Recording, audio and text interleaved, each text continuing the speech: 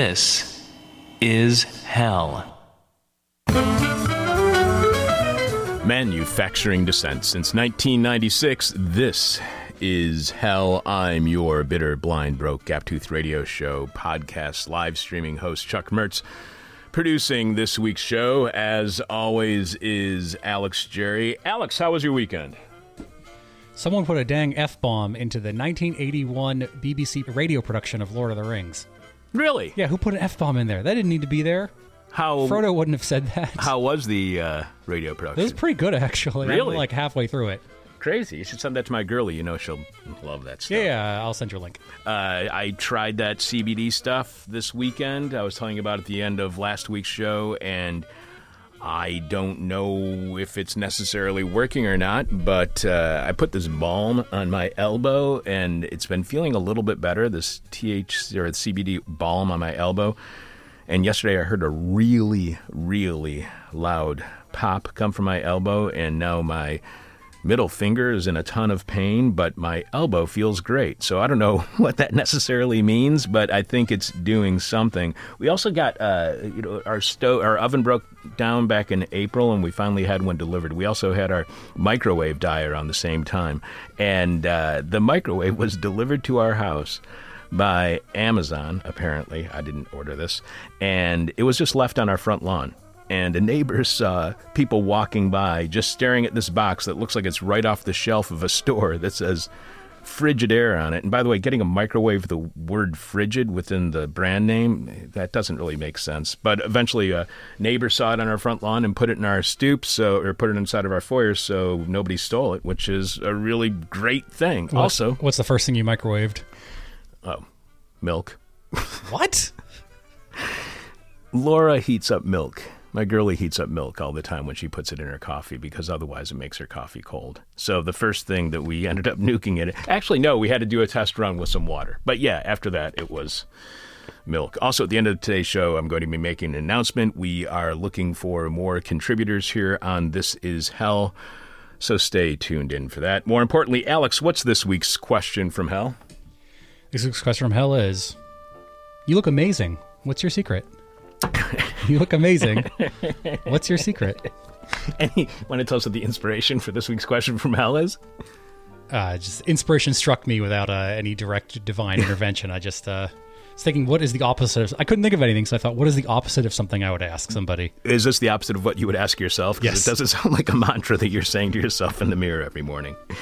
The person with our favorite answer to this week's question from hell wins our new Gray on Black This Is Hell Truckers cap. You can check out the new Gray on Black This Is Hell Truckers cap and all our merchandise right now by going to thisishell.com and clicking on support, where you can see all of the ways you can contribute to completely listener-supported This Is Hell. Without you, we got nothing, so thanks for all of your support.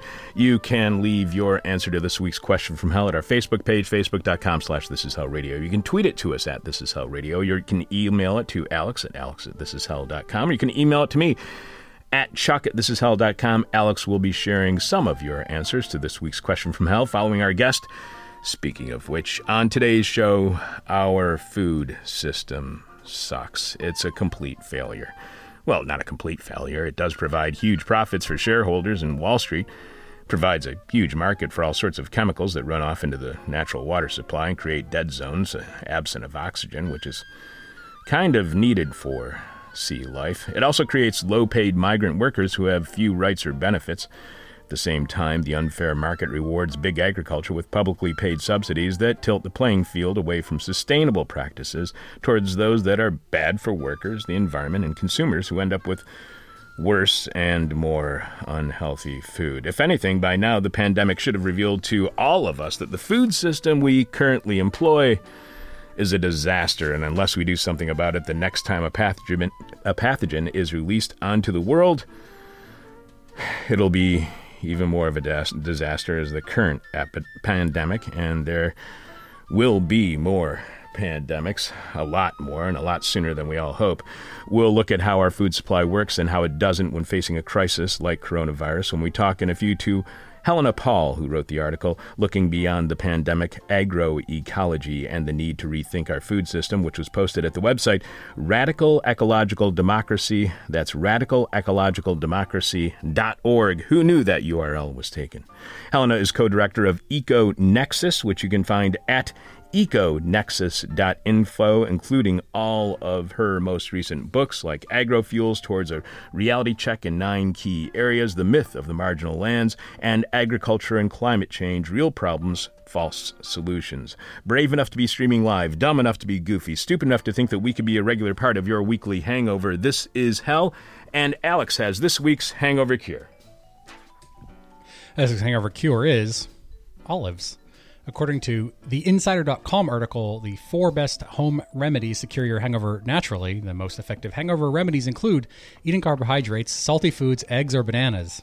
To help cure a hangover, you should also stay hydrated by drinking water and sports drinks to replace lost electrolytes. In addition, there is evidence that supplements like red ginseng, prickly pear, and Korean pear can help relieve hangover symptoms. That said, the article, which was reviewed by Jason R. McKnight, MD, MS, a family medicine physician and clinical assistant professor at Texas A&M College of Medicine, suggests that for a salty food, try olives. The story reports that eating olives can help replenish your body's sodium levels, which may also be depleted after heavy drinking. They give the examples of chicken noodle soup and pickles, which we've also offered as hangover cures in the past, but never olives. So that makes this week's hangover cure olives. I saw prickly pear in there, then I saw Korean pear, and I thought they were the same thing, so now I got to look up Korean pear and see if we've ever given that out as a hangover cure. This is not the media. This is Hell. 1 week from now, in 7 of your Earth days, we will be marking the end of summer and the beginning of fall with our now quarterly seasonal summaries, recaps of what we have learned over the previous 3 months as we prepare for a new season of This Is Hell. We did these condensations of everything we've learned every 6 months or only once a year in the past, but those encapsulations became far too long because, to be honest, we learn far too much stuff here on This Is Hell. So next Monday, on what is technically the final day of summer, tune in to reconsider what our guests have taught us since late June. Not that I apparently learned all that much, because it doesn't appear that despite all the warnings we were given during interviews by our guests, somehow I completely underestimated the willingness of capital to force sports to reopen despite the pandemic and its power over the people's will in getting Joe Biden nominated as the Democratic Party nominee for President of the United States. It's not that life will find a way as much as its money will find a way. Sure, in the long run, life, but for now, and it's always now, it's money. First, there was my horrible prediction that Joe Biden would not win a single delegate, let alone any primary. Biden had proven to be an ineffective presidential candidate time and time again. His 2008 campaign was so exciting and successful that he dropped out on January 3rd, 2008, before one primary vote had been cast. That was Biden's second run at the presidency, after having also garnered 0 delegates in 1988, 20 years earlier, when he also had to drop out before the first primary. And that time it was over plagiarism, because there's really nothing that rallies the base and brings excitement to a campaign like stealing other people's words and thoughts and claiming that they are your own. Now that's the electric leadership of Joe Biden. With President Trump now being 74 years old, I figured the Democratic Party would go for a younger candidate, or at least one who excited young people and got them to go out and vote. But I was wrong. The Democratic Party and those who had their vote counted in primaries, and you should definitely read the chapter in Greg Palast's book, How Trump Stole 2020, on how the Democratic Party stole the California primary away from Bernie Sanders, which is much like the way they stole the New York State primary from Bernie back in 2016, both primaries turning the tide against the Sanders campaign. But it appears as though those who voted in the primary voted for Biden in that always failed strategy of anybody but the other person. It failed with anybody but Bush, giving Democrats that milquetoast campaign of John Kerry, who, despite being packaged as a forward-thinking war hero, droned the rank and file into a hypnotic state of what felt like collective lethargy as they marched to their polling places and voted for a candidate who wanted to continue a war that the vast majority of them wanted to end immediately. 4 years later, they would again elect someone who was anti-war in hopes he would also end the war, but that never happened. In fact, the forever war expanded. Then we got another Republican president, but this one said he also thought the war was a mistake, and he, too, expanded those wars farther. I figured there was no way the Democratic Party would make the same mistake, try the anybody-but strategy again, which does nothing to energize political participation, as much as it motivates cynicism, and cynicism is no rallying cry. I mean, Biden-Harris self-interest and skepticism in 2020, that just does not sell. Don't get me wrong, that could be Trump's campaign slogan as well. His ads might mention economic numbers that the pandemic has made irrelevant. But what the Trump ads claim more than anything is anybody but Biden. So I predicted there wasn't a chance in hell that Biden would get the nomination, but I must have forgotten this is hell, which is weird because I've been saying that phrase like a half a dozen times a week on air for nearly 25 years. I should have known the moment Biden announced his campaign that he would be the next presidential nominee from the Democratic Party. Mainstream establishment news media was saying it over and over again. I couldn't believe it because I thought it was another Herman Cain hype train, with the media selling the flavor of the week, and my guess was Joe's lack of flavor would be obvious within a few days. But I forgot the mainstream dreck is now part of the machine that creates celebrities, markets candidates, and does far too much in defining who we are or end up being at the voting booth. Then I made another bad prediction. I was absolutely certain, 100% confident that there would be no sports during the pandemic. My thinking was, who in their right mind would want to attend sporting events with tens of thousands, if not 100,000 or more, fans packed into stadiums to watch professional athletes pack onto rinks, courts, and fields for our entertainment, then shuffle off into showers and locker rooms where they can aerosolize the virus conveniently to all their teammates without any social distancing. This past weekend, Dr. Anthony Fauci was quoted saying that the number one cause of coronavirus transmission is super spreader events, those where people are gathering in large numbers, not wearing masks and refusing to socially distance, like at many sporting events. I thought it was a safe bet to bet against sports, despite the fact that sports betting had just become legal in the States, which means that this sports year would be unlike any other, as everyone can now bet on any game at any time, even during the game. Your team is down by 10 points at halftime despite laying 6 in a hook. Who cares? It's halftime. You can still make bets. The new digitized sportsbook has a new line so you can bet again on the same game, even though it's already half finished. Hell, you can even bet on the game with one play left. You can even bet on every play and who's going to be the next person to touch the ball. So yeah, this sports season was going to be unlike any other. What I forgot about sports is it's not about the athletes on the field. They don't matter. They are nothing more than labor that costs far too much and are disposable despite their intense athletic skills. It's not because of who they are. It's because we are all disposable in the market. Sports is not about the fans. They apparently can do without them, replacing the crowds with sound effects and canned applause, cardboard cutout facsimiles, and video messaging. But what they cannot do without is their biggest revenue stream, the media, television, radio, online viewing of sports, and now betting. Somehow, what I didn't remember was that money talks and everybody and everything else walks right into a world besieged by a pandemic. Now football fans are complaining that if they can play football, why can't I go anywhere I want without a mask or social distancing? If it's safe for them to play football and share a locker room and share the sweat and spittle on the field, why isn't it safe enough for me to go anywhere and everywhere I want without a mask and without social distancing? And they're right. It's unfair that millionaire football players can play football and I can't go out and test the efficacy of sneeze guards at the local salad bar.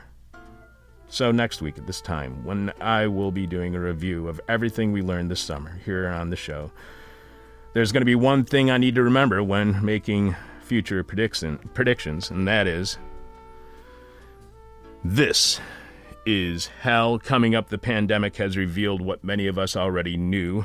Our food system is messed up, and something needs to be done about it if we plan on surviving this pandemic, the next one, climate change, or whatever crisis we face next. We'll also have Rotten History and tell you the rest of this week's guests, as well as having a big announcement for all of our listeners. Live from Late Capitalism, where the only thing that is not privately owned is our own privacy. This is Hell. Our food system, like our economic system, is not compatible with crisis, and as we are in an age of crises, if we plan on continuing to eat, we'll need to change how we grow, distribute, supply, and consume food. And the answer to all of that might be in something called agroecology. Here to help us understand, Helena Paul wrote the article Looking Beyond the Pandemic, Agroecology and the Need to Rethink Our Food System, which was posted at the website Radical Ecological Democracy. That's radicalecologicaldemocracy.org. Welcome to This Is Hell, Helena. Thank you very much indeed. Helena is co-director of EcoNexus, a public interest research organization consisting of scientists and dedicated researchers analyzing and reporting on new technologies that have the potential for significant negative impacts on biodiversity and ecosystems.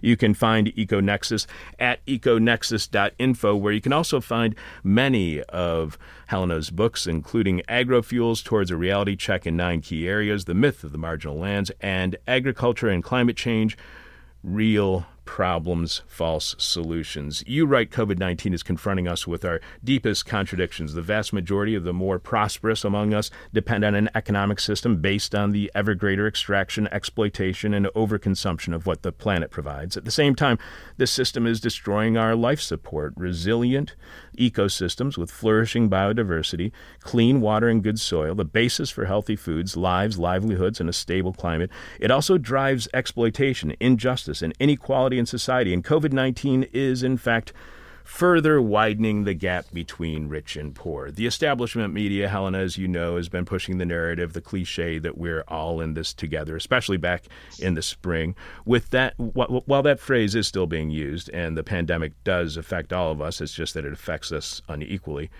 In your opinion, how does the pandemic make us even more unequal than we already were? Well, I think that if you think about countries that have got fairly poor health systems, for example, poorer countries, Africa, parts of Asia, South America, those health systems are coming under enormous strain and are likely to collapse. And the people who are working in them don't have adequate protection.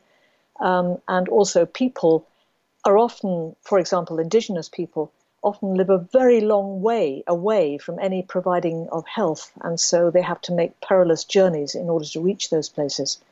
We think that we've got it hard here, but really, to imagine what it's like for someone either in a crowded city, maybe in Southeast Asia, or living in the middle of the Amazon, it's just, you can't make a comparison.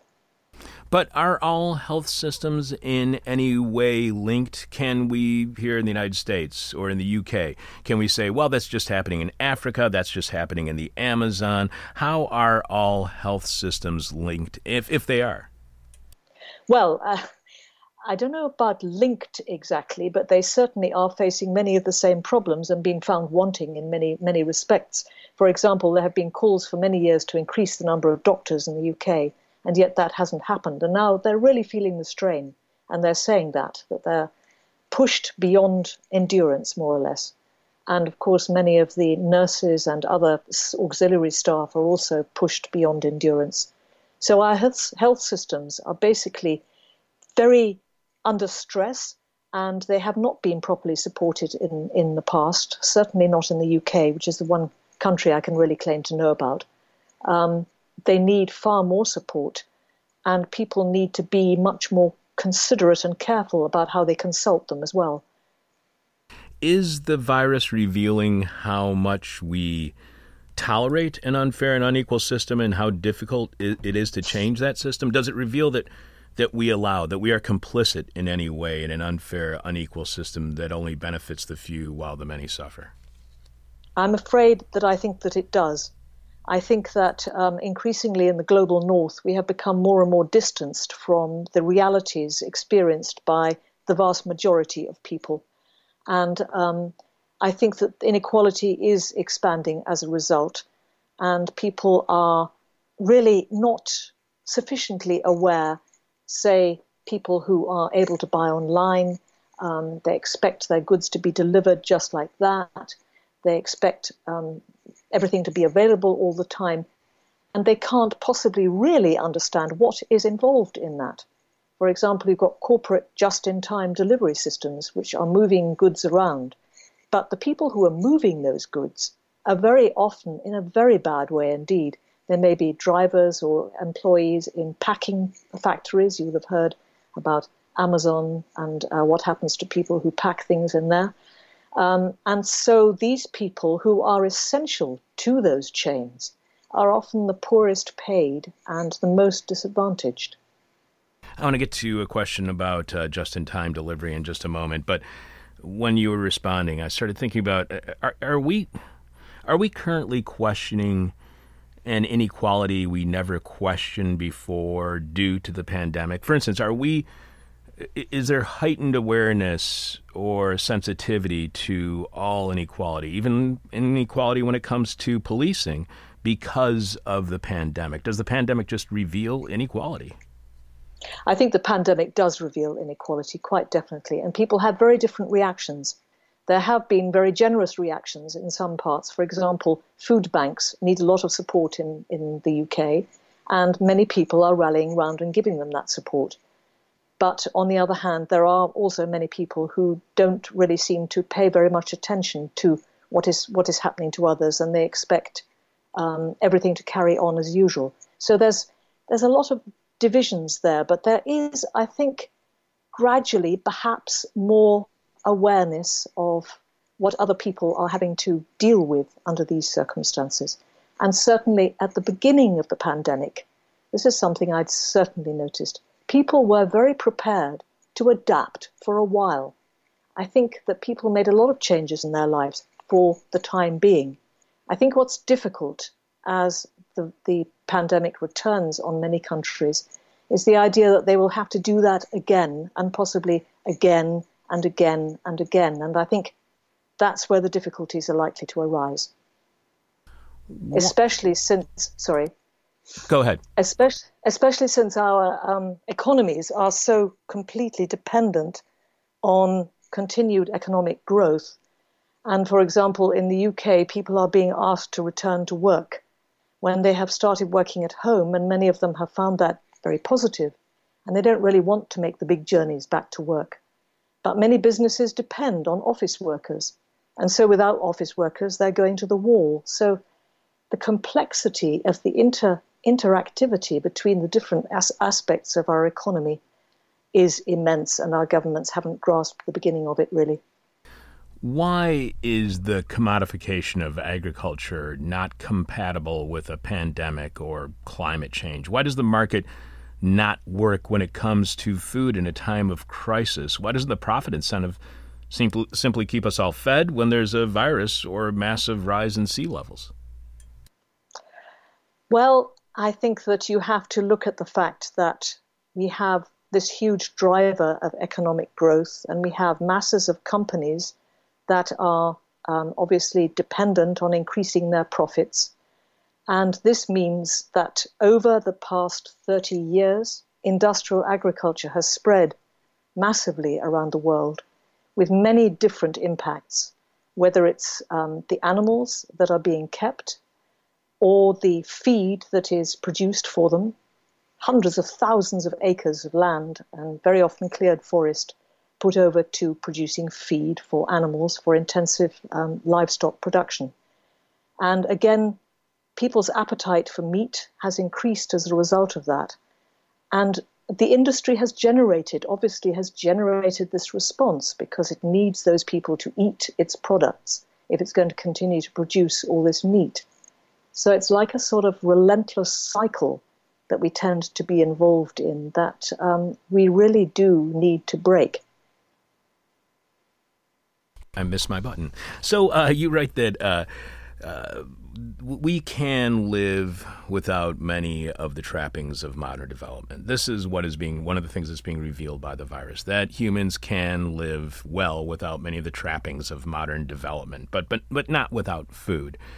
To what extent do you think the pandemic is showing us that we do not need what you call those trappings of modern development? Are we realizing how much we miss those trappings? Or are we realizing they're simply not necessary? Because those trappings would seem like a really important part of our model of constant economic growth, of the kind of consumerism that we are supposed to be engaged in order to keep the economy going. So are we realizing how much we miss these trappings, or that we don't need them whatsoever? And if we don't need them whatsoever, that's got to be a threat to the economic model. Well, I think we are still enjoying many of those trappings. I mean, what the point that I was trying to make really was that I don't think we need as many of them as we think we do. And so we think we continue to eat fast food and to expect to eat large quantities of meat and to expect it to be delivered to supermarkets. And when you think of the chain that's involved, the slaughterhouses, the animals themselves and what they go through, and what people have to go through who work in these places to generate this, I couldn't help noticing that President Trump was very emphatic that the slaughterhouses had to get going again as quickly as possible to keep this machine grinding on, because really that is what it is. And the fact that we have been turned into consumers rather than citizens, thinking about their choices and taking responsibility for them. Instead, we've become creatures that are supposed to consume. That is our main duty as human beings. What more do you want than a word that just says just that? Yeah, it's very depressing that we're changing from consumers into citizens, or from citizens into consumers, are not changing. We have changed, and what that means for democracy in general. We'll be touching on that in a moment. The pandemic, you would think, would change public opinion on migrants, on immigration, in a positive way, as the realization that migrants play a crucial, essential, important role in the food system, and we would be praising migrants and immigrants as necessary for us to eat. So why are we not seeing a huge rise in awareness of how much everyone depends upon migrants and immigration? Why are we seeing so much anti-migrant sentiment, and why are we seeing so much anti-immigration sentiment when we are now being revealed to, what's being revealed to us is that migrants are a very important part of the way that we eat, the way that we live? Absolutely. For example, this year it was very striking that in the UK and in Spain and France, they were missing their migrant workers very strongly. And the interesting thing was that they were finding, certainly in the UK, that English workers just couldn't deliver in the same way that these migrant workers had delivered. And yet, I think that one of the secrets behind all this is the fact that human beings have this tendency to think of people that are not part of the same group, as it were, not the same color, not from the same culture, whatever it might be, as others, the other. And there's a long history of demonizing the other. And I can't help thinking, I mean, human beings are wonderful, but they're also terrible. And I can't help thinking that the pandemic and the fear that it's generated has helped to generate a greater fear still of migrants. Even though, yes, they're so essential to farming systems. I was quite struck to see that even in India, Indian farmers were missing migrant workers. And of course, when you realize how many of them traveled back to their hometowns in India and China, you realize just what a huge contribution they make, unsung and not properly rewarded. But just to go back to the business of the other, I do think that that is an enduring human problem, and one that we have to be aware of when we make those kind of judgments. Are the problems with our food system in the face of a crisis, or crises at this point, is that anything new? If we did not have neoliberalism in our food system, if we were still in the pre-neoliberal age of agriculture and food systems, what would be different? Would we be better off? Is that all we have to do is just go backwards, or do we have to move forward? I don't think it is going backwards, although some people would say that it was going backwards. For example, it's quite interesting to see that in the UK during the war, there was a huge amount of growing of fruit and vegetables, and they used to actually collect night soil to use to improve the quality of the soils. And a great deal of food was produced very locally in the UK for quite a long time. The same was true of the city of Paris a longer time ago. And so there were these systems that had been developed to feed people locally with local food. And I don't think that's going backwards. I think that it's going forwards in the sense that if people can become more aware of what food actually is, where it comes from, who grows it, what they go through to grow it, what climate change means for food production, if people can begin to understand what the producer needs, and the producer can also understand what the group of people that they are providing food for actually want, and they can have discussions about what's possible, what's not possible, and people begin to recognize seasonality again. That I would not describe as going back to something old.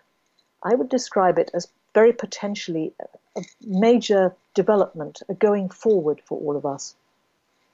Just-in-time delivery is about delivering components exactly when they are needed to be assembled, leaving no need for warehouses stockpiling goods because they go from ship to dock to factory floor to the market. Many are saying that just-in-time delivery is an utter failure. When an unexpected event causes any kind of disruption, that is incredibly susceptible to crisis and leaves the public unprepared when they need deliveries the most. What do you think the likelihood is that the market will now abandon just-in-time delivery now that it has been proven a failure when there is any kind of crisis, especially with the knowledge that the challenge of climate change is going to create more crises? And as recent studies argue, we will also see an increase in the number of viruses that can potentially cause yet more pandemics. Will the market abandon the profits of just-in-time delivery because it is dangerous in the face of a crisis? I wonder. I mean, if the triple bottom line starts to look difficult, then they might do. But they've invested so much into this, and there are also technologies like big data and so forth that are coming, still being developed for use in these systems, which also enables them to be more and more controlled by just a few interests. So I think it's going to take a while for them to abandon that. Of course, if there are multiple crises in the sense of climate change events, meaning that production at one end is not actually happening, and so there isn't anything much to deliver, or there are other major crises, then it will break down of its own accord. But with the increasing concentration of corporate power in the food sector, it's very difficult to see how it can really shift unless we decide to put pressure on it by abandoning it or trying to abandon it. I think all those things have to come together. But the power of those corporations is massive. It's so much larger than that of many governments and shouldn't be underestimated. You point out that industrial, large-scale livestock production is a central player in the food system that we currently have. It involves cruelty to animals and exploitation of people, from farmers right along the chain to slaughterhouse and meatpacking staff, frequent victims of COVID-19, plus high levels of climate forcing emissions. It also involves massive production of animal feed, a leading cause of biodiversity destruction, and more climate forcing emissions. Crops such as soy and maize, often genetically modified, are produced, for example, throughout the Americas, displacing indigenous peoples, peasant farmers, and diverse agriculture. These would all seem to be very, very high human costs in order to get food. Are these necessary evils when it comes to food distribution? In order for us to feed the world, do we need to have, at least for now, these human and environmental costs? Do we simply not yet know or have the technology to run a food system that is not as bad as the one we currently have? I don't think we can afford to continue with this system, because as we destroy forests, so climate changes. And as climate changes, so forests die and catch fire, as you've been experiencing in the States. And without the knowledge of how to control fires, which indigenous people very often have, both in the Amazon and in the United States, without using that knowledge, it becomes more and more impossible to control these events, especially considering high temperatures and climate change. I don't think that to continue to produce masses of feed for producing meat is tenable anymore. And actually, if you think about it, for a start, we waste extraordinary amounts of food within this system in the UK and all over the world. Incredible amounts of food are thrown out that could perfectly well be eaten. There are some attempts to pass them on to food banks, but they're not always successful. And individuals throw away a great deal of food each day themselves. So that is a major problem, and we could actually change a lot by having a system where food waste was not such a matter of course. The other thing, of course, is also meat is hugely expensive in resources. I can't remember the figures exactly, but beef, to produce a kilo of beef, requires many kilos of feed and also water.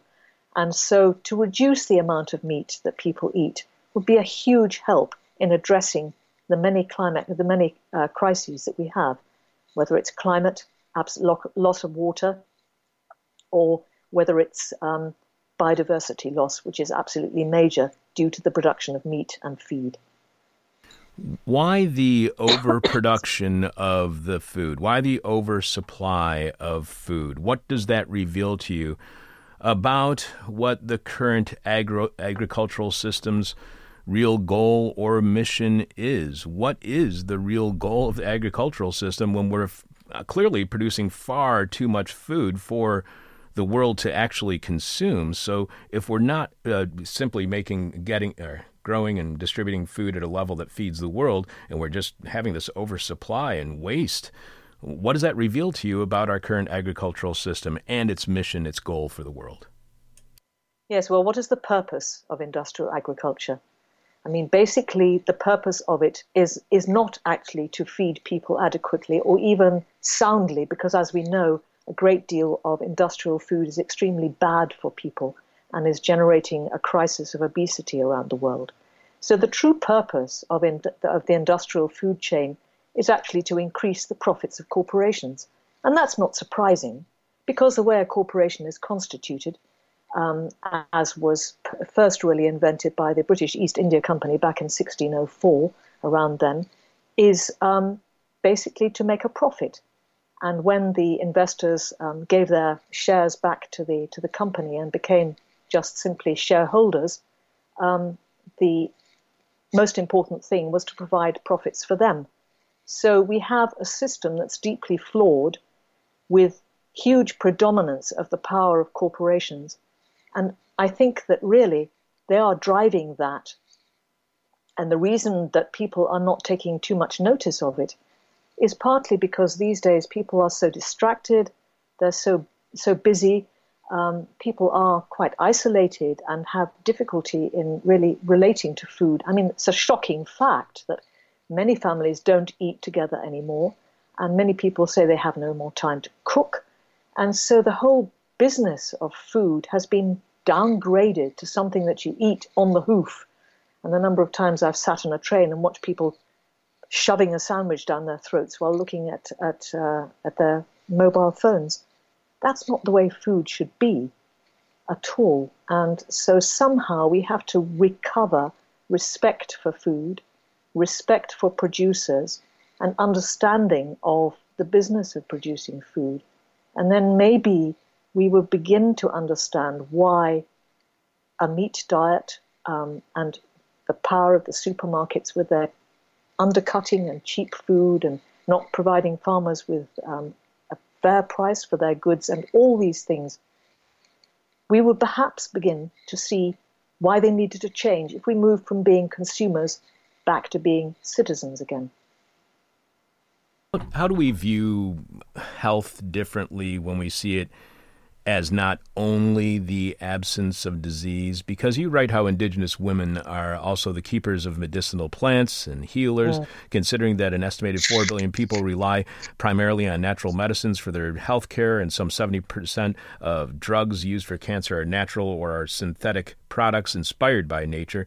Their insight and role is crucial. Furthermore, indigenous women can help us change our attitudes to both food and medicine by reminding us that health is more than just the absence of disease, which is the main focus of Western medicine and includes how we live with the biosphere. How do we view health differently when we see it as not only the absence of disease? What is health other than being absent of disease? Well, if you live in a world where you've got galloping climate change and the collapse of biodiversity, which we are on the edge of, people will realize that their health is absolutely dependent on the health of ecosystems. And to give an even more clear example, of course, we are now seeing the emergence of diseases that are generated by our pressure on biodiversity. So the disease is the end product, but its emergence arises because we are putting such pressure on forests and biodiversity. Even mosquitoes descend from the canopy when we cut the forest down, so we expose ourselves more to their bites. And it's very clear that if we want to continue to live healthy lives, we have to think about the health of our soils, the health of our animals, the health of our forests, and everything that surrounds us, as well as our own personal health, because we do not live in a bubble that can be cut off from all of that.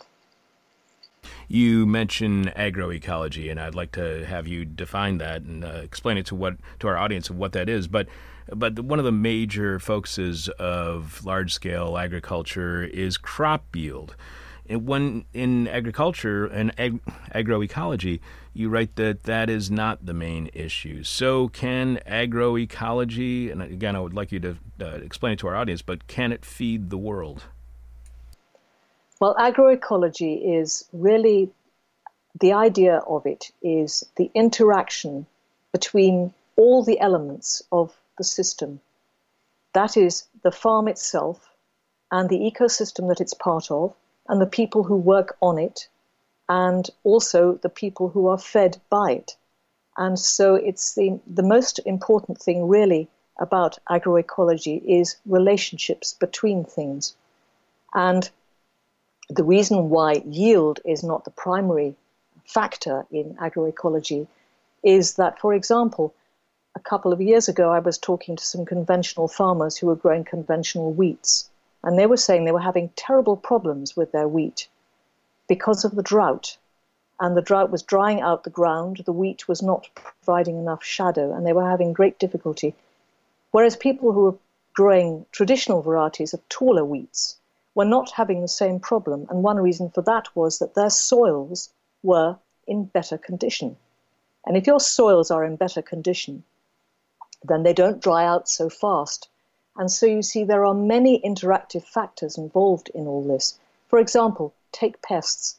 If you have a pest that you want to get rid of, you might think, okay, quick squirt of a pesticide, that deals with it.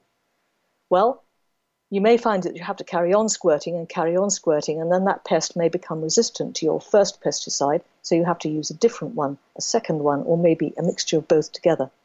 And then the pest will acquire some resistance to that too. And we start to get onto a treadmill, a pesticide treadmill. Whereas the idea within agroecology is that if you have a pest, you usually, in a natural system, can find something that will eat that pest or otherwise trip it up, give it a hard time. So basically what you need to do is to have biodiversity within your system so that you can encourage what they call beneficial predators.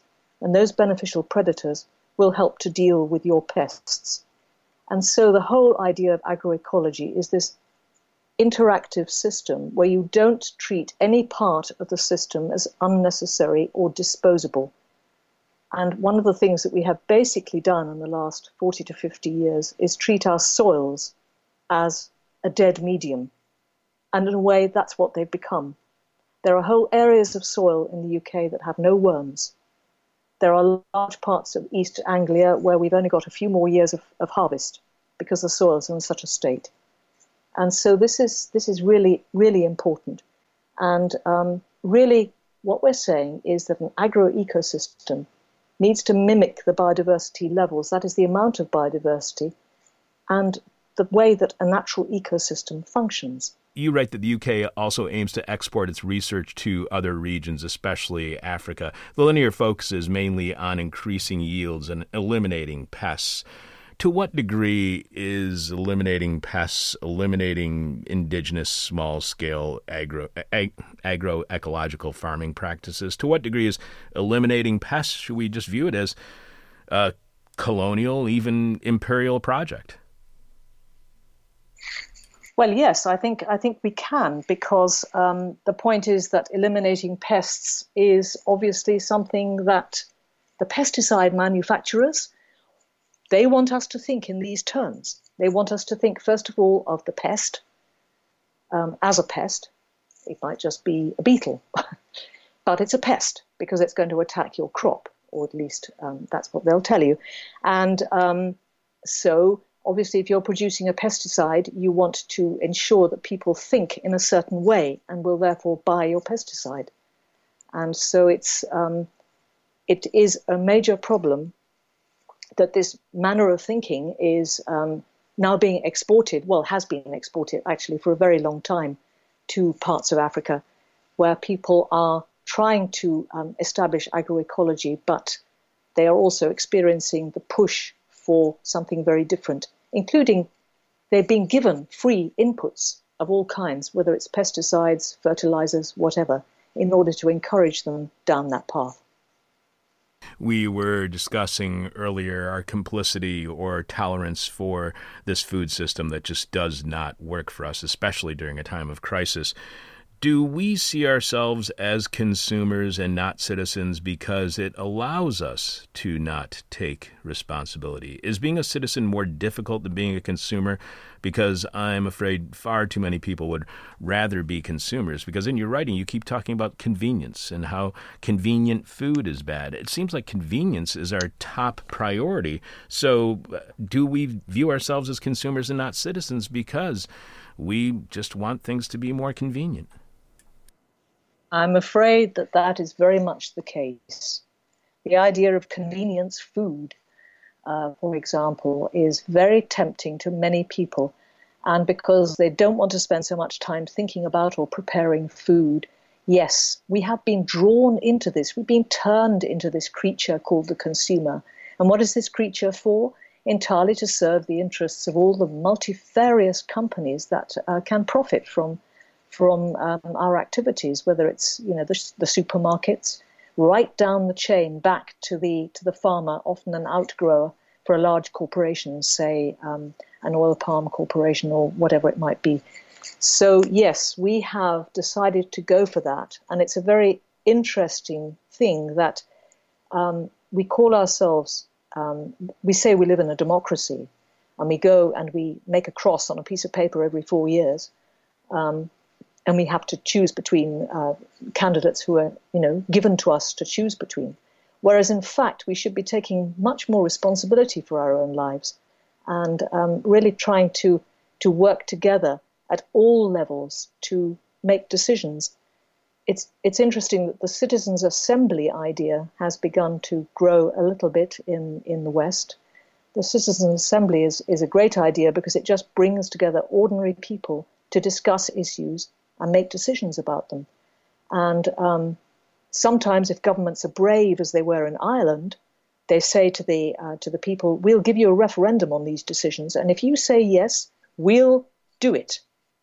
And that's what we need more of, because actually, members of the public are remarkably wise when they're allowed to ask questions, when they're given time to deliberate, and they also report that they really enjoy this business of what I would call democratic deliberation. And they come up with very good things indeed. And they are put in that position where they can spend the time and call on experts if they want some more information. But they are the ones who finally make the decisions. And that's the sort of responsibility that we all have to think of taking, so that we don't simply put a cross on a piece of paper every 4 years and belong to a party. I think in a sense that the days of parties, I think it's questionable, the whole party system. We may need to try and develop something else that is much more grassroots and enables communities to try and come together to work out how to solve some of their problems, which happens in many parts of the world now. Some of it's been revived. Some of it is traditional. Indigenous people have decision-making processes which involve everybody, and which come up with decisions for that particular group. So I think there's a great deal of very exciting possibility in grassroots democracy. And it's interesting that agroecology is also one of its functions, in a sense, is to free people up. It's a sort of democratic process to give people a sense of empowerment. And that's what we need, to become citizens rather than merely consumers. It will involve many changes, to be sure, in our lives, and it may involve major economic changes. But I really can't see how we're going to get through these multiple crises unless we really take hold of that and commit ourselves to the excitement and the unknown of trying that path collectively. One last question for you, Helena. We've been speaking with Helena Powell, who wrote the article, Looking Beyond the Pandemic, Agroecology and the Need to Rethink Our Food System, which was posted at the website radicalecologicaldemocracy.org. Helena is co-director of EcoNexus, a public interest research organization consisting of scientists and dedicated researchers analyzing and reporting on new technologies that have the potential for significant negative impacts on biodiversity and ecosystems. You can find EcoNexus at econexus.info, where you can also find many of Helena's books. One last question for you, Helena, and as we do with each and every one of our guests, our final question is the question from hell, the question we hate to ask, you might hate to answer, or our audience is going to hate your response. And I think this is going to fall into the latter two categories, because our question from hell for you is, if things continue on the trajectory that is happening within the agriculture system today, within the agricultural industry and the food system today, if they continue on their current trajectory as they have been going during the pandemic, when, let's say, we have a vaccine and everybody is immunized from COVID-19 at the end of 2021 or whenever it is, in this mythical land that we keep thinking of, what do you think the agricultural system will look like? How will it be different from before the pandemic? It will only be different if we make it different. It's not going to change by itself, because there's a huge inertia in the system as it is at the moment, because it's based on the idea of perpetual economic growth. And therefore, we need a paradigm shift. And paradigm shifts, as Copernicus discovered when he tried to say that basically the Earth is not the center of the universe, people take quite a long time to recognize what is required for this. And of course, there are people who are working to make change. And it's wonderful that they're doing so. And, you know, they're everywhere, all over the world, trying to make change. And so I hope that the strength of that desire to make change can really help us on our way. But I think the problem also is that some of the changes that seemed to be coming as a result of the pandemic look as if they may be disappearing again as we try so hard to go back to business as usual and carry on with our destructive habits. So we really need a challenge. This is an opportunity, and we really mustn't lose it, but we very easily could.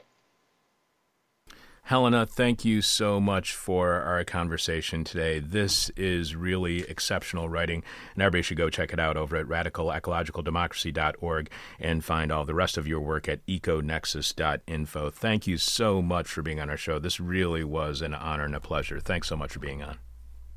Thank you very much indeed for inviting me. It was wonderful. And Radical Ecological Democracy is also a very special organization that has produced a treaty and which really responds to all the values that I have outlined. And so it's a very special organization. Thank you so much, Helena. Enjoy the rest of your week.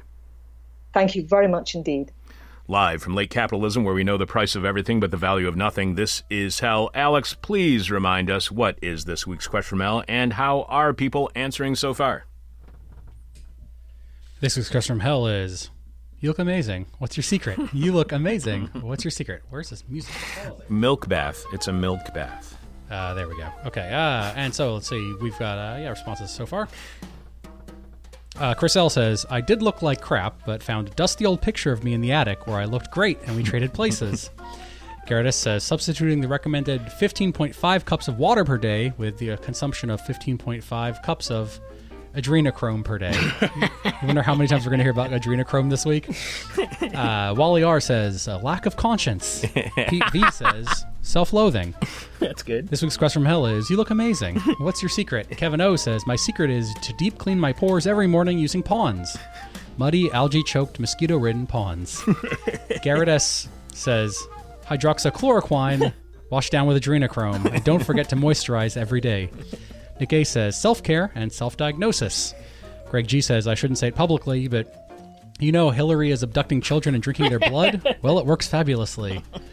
You look amazing. What's your secret? Zach N says, the Patrick Bateman routine. Jeremy T says, my secret? Basing my entire sense of self-worth on how I look. And finally, Zoe H says, HRT. Patrick Bateman routine. I'm going to have to look that one up. That sounds very scary, though. I don't know if I want to look that up. Alex, I have more of your answers at the end of tomorrow's show. The person with our favorite answer to this week's question from hell wins our new Gray on Black This Is Hell Trucker's Cap. You can check out the new Gray on Black This Is Hell Trucker's Cap at our website, thisishell.com, when you click on support, where you can see all of our merchandise. And don't forget, you can leave your answer to this week's question from hell at our Facebook page, facebook.com/thisishellradio. You can tweet it to us at thisishellradio. You can email it to either of us, Chuck at thisishell.com or Alex at thisishell.com. It's time for nasty, gnarly, nauseous, naughty, nerdy, icky, drippy, sticky, goopy, gloppy, globby, gory, rotten history. On September 17th, 1862, 158 years ago this Thursday, more than 3,600 soldiers died in the Battle of Antietam, the bloodiest single day of fighting in the American Civil War. That's around twice as many people to die from coronavirus on the pandemic's worst day in the States, and more than the number of people who died on 9/11, which we have sworn to never forget, but we have all completely forgot about Antietam. Another 17,000 were wounded in the battle. Meanwhile, on that same afternoon, just outside Pittsburgh, some 140 miles away, more than 150 young women in the main building of the Allegheny Arsenal were working at top speed, manufacturing rifle cartridges for Union troops. I'm starting to think something more rotten than the Battle of Antietam is about to happen. As a horse-drawn cart arrived at the arsenal, loaded with a new shipment of gunpowder, one of the horses apparently scratched its iron horseshoe against a curbstone or a metal wagon wheel. It created a spark that ignited loose gunpowder in the road, which in turn detonated the barrels of powder on the cart, creating a series of explosions that could be heard miles away, all from the single spark from a horseshoe, which I'm starting to think might be a little apocryphal. The blast and fire destroyed the Arsenal building and killed 78 women workers, many of whom were recent Irish immigrants. Okay, so maybe not the worse than Antietam, but still was bad. Today, the area is a public park that holds 10K runs and outdoor movies. The actual site of the explosion is now a softball diamond. Softball, erasing the rotten history of the United States since 1887, when it was first played as an indoor game here in Chicago at what was the Farragut Boat Club. None of which really matters, but you've forgotten all about Antietam and the Arsenal explosion, haven't you? See? I told you softball erases history. In rotten history, September 17, 1908, 112 years ago, this Thursday at Fort Myer, Virginia, 26-year-old U.S. Army lieutenant named Thomas Selfridge became the first person in the world to die in an airplane accident. Selfridge was an aviation enthusiast. Probably would have been better if he was an actual pilot rather than an aviation enthusiast. I'd rather have a surgeon work on me than a medical procedure enthusiast. Selfridge had flown dirigibles, human-piloted kites, and early experimental airplanes. So when Orville Wright came to Fort Myer to demonstrate his newest plane for the Army Signal Corps, Selfridge agreed to be his passenger. Now, passenger, that's a good role for an aviation enthusiast. And what could go wrong? The first pilot ever, and likely the best in the world at the time, was flying the plane, Orville Wright. Wright and Selfridge were passing over the Army post at an altitude of about 150 feet when the plane's right-hand propeller suddenly broke. Wright lost control, the plane went into a nosedive and crashed, while Wright was seriously injured with numerous broken bones. Selfridge suffered a broken skull and died a few hours later. Doctors concluded that he could have survived the accident if only he had been wearing a crash helmet. Selfridge Air National Guard Base near Detroit is named after him, and I've been there several times. In case you are wondering, no, you do not have to wear a motorcycle helmet while riding in Michigan around the Selfridge Air Force Base, giving every motorcycle enthusiast the chance to have their lives end like Thomas Selfridge's. Finally, in Rotten History, September 18th, 1961, 59 years ago this Friday, in Leopoldville, known today as Kinshasa, capital of the Democratic Republic of Congo, United Nations Secretary General Dag Hammarskjöld boarded a Douglas DC-6 aircraft for a flight to the mineral-rich Congolese province of Katanga, where rebels backed by Belgian and British mining interests were fighting a separatist war against the central Congolese government. This does not end well, in fact, in many ways. This rotten history never actually ends. The Republic of Congo had gained its independence from Belgium just 15 months earlier, but its first prime minister, Patrice Lumumba, was already dead, having been imprisoned on orders of coup leader Joseph Mobutu and executed by Katangan rebels after his appeal to the United States for aid had been rejected, and he had sought it from the Soviet Union instead. In the political turmoil that continued after Lumumba's death, UN troops sent in to defend the Congolese central government had clashed with the separatists, and Hammarskjöld was intent on meeting with Katangan rebel leader Moise Tshombe in hopes of working out a ceasefire. Hammarskjöld never made it. His plane went down in a remote area of what was then called Northern Rhodesia, but is now part of Zambia. All 16 people aboard the plane were killed, and Hammarskjöld's death launched a succession crisis at the UN. At first, the crash was officially ruled an accident, but as details emerged, suspicions quickly grew that the plane had been shot down or sabotaged by Belgian mercenaries, maybe white South African militia, maybe British intelligence, or possibly the CIA. And yes, those do all sound like very good suspects in the assassination of Dag Hammarskjöld. Mobutu would later emerge from the Congo crisis as leader of a U.S.-backed dictatorship that would last 32 years, and today, after nearly 6 decades, the true cause of Hammarskjöld's death remains a mystery.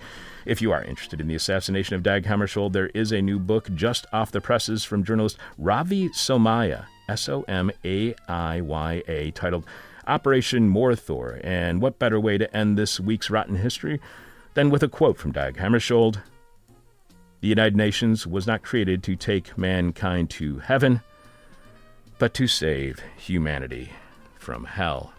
That's rotten history. This is hell. What's happening on tomorrow's This Is Hell, Alex?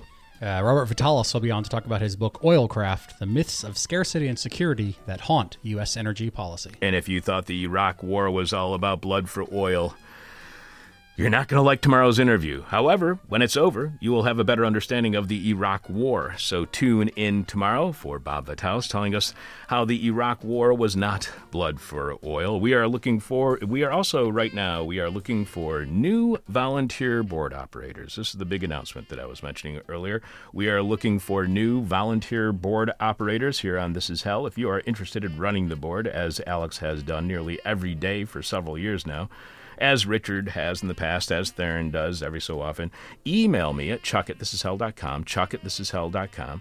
With Alex's kid getting older and in-person schooling impossible during the pandemic, Alex needs to devote far more of his time to childcare, all of which means we are looking for new volunteers to run the board and interact with me on air. If you'd like to join us here on This Is Hell, email me at chuck@thisishell.com, chuck@thisishell.com. This position does come with a modest stipend, so keep that in mind as well. We also want to thank those of you who went to thisishell.com and clicked on support and showed your support for the show. Thanks to Daniel H., Rachel G., Joseph B., Andrew B., and Anonymous. And if that's the same Andrew B., thank you for the flex bar, because that is helping my elbow. I think that's why it made that weird popping noise yesterday. I'm your bitter, blind, broke, gap-toothed radio show podcast live streaming host, Chuck Mertz. Producing this week's show is Alex Jerry. Thanks to Helena for being our guest. Thanks to Ronaldo Magaldi for Rotten History. Thanks to Alex Jerry for producing. Thanks to Richard and Theron for all the stuff they do behind the scenes. We told you so. This is hell.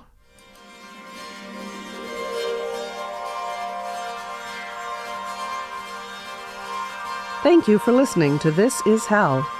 For more interview hell and to support the show, visit thisishell.com.